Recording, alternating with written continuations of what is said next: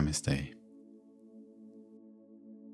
I spent most of my spiritual awakening demonizing the ideas of rationality, discipline, commitment,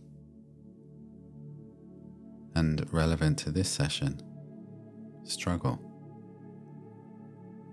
And so, of course, the universe being the universe taught me these lessons again and again until I was even aware enough to be open to embodying them. I had major themes around commitment and completing projects or ideas, or making decisions that seemed to last or ground. In hindsight, what did I expect? I had closed off an entire portion of frequency that was simply seeking me to accept it. What habits in your life are not really working for you anymore? A lot of the time it comes down to a simple idea that we love to keep at bay.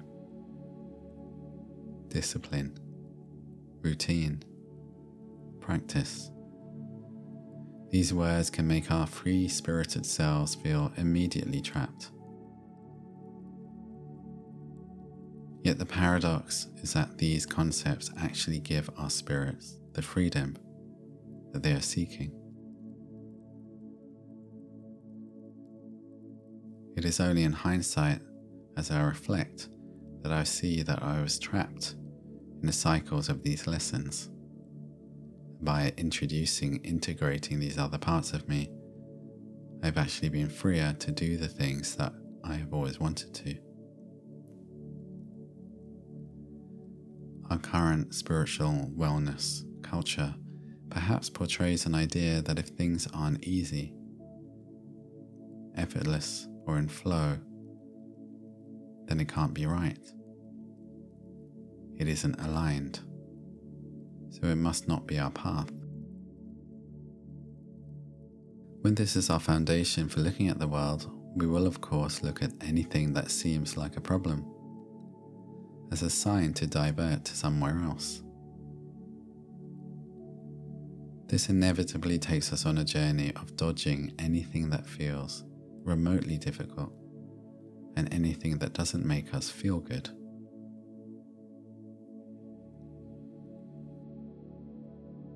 Our main teacher is our experience, and it was when I began to embody this way of living that I began to notice the extremely limiting consequences of the way of life I had been living.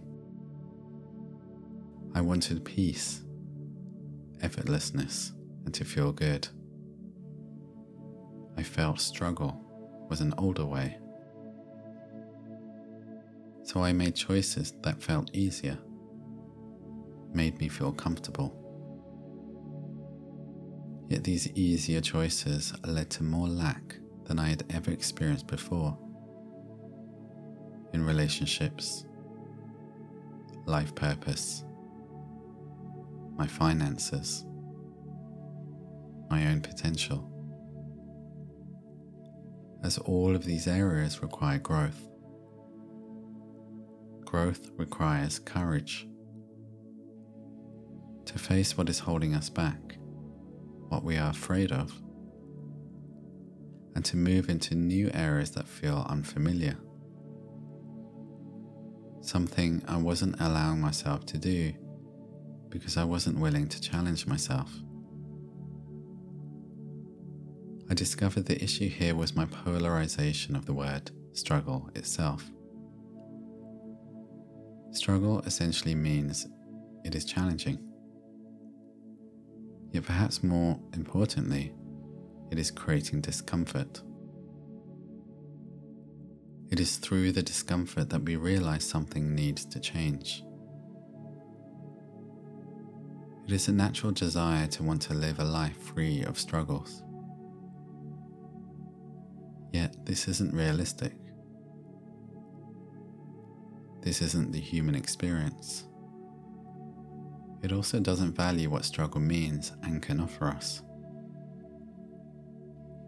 The struggles that we face are experiences of contrast, opportunities to access untapped parts within. This is how we develop our strength, inner power, have new opportunities, adventures, experiences we wouldn't have before. When we resist the struggles of life, seeing them as punishments, we can experience suffering. Suffering is often called a resistance to what is. It is also sustained by being unwilling to do what is being asked. I know this well from my own experience with suffering. Today I seek out the struggles as opportunities for me to upgrade. I no longer try to just deal with the struggles and challenges I already have. I want more. Because my end goal is the same: to experience a happier, more peaceful, more fulfilled life. Yet this idea isn't as polarized as it was before. It now includes the ups and downs of the roller coaster. I now know that this doesn't happen by maintaining the status quo either. They happen if I allow myself to be stretched by experiences and opportunities.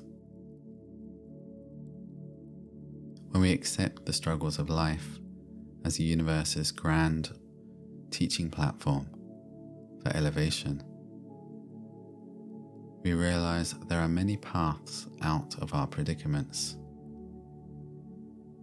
If we can choose to face and move through our struggles.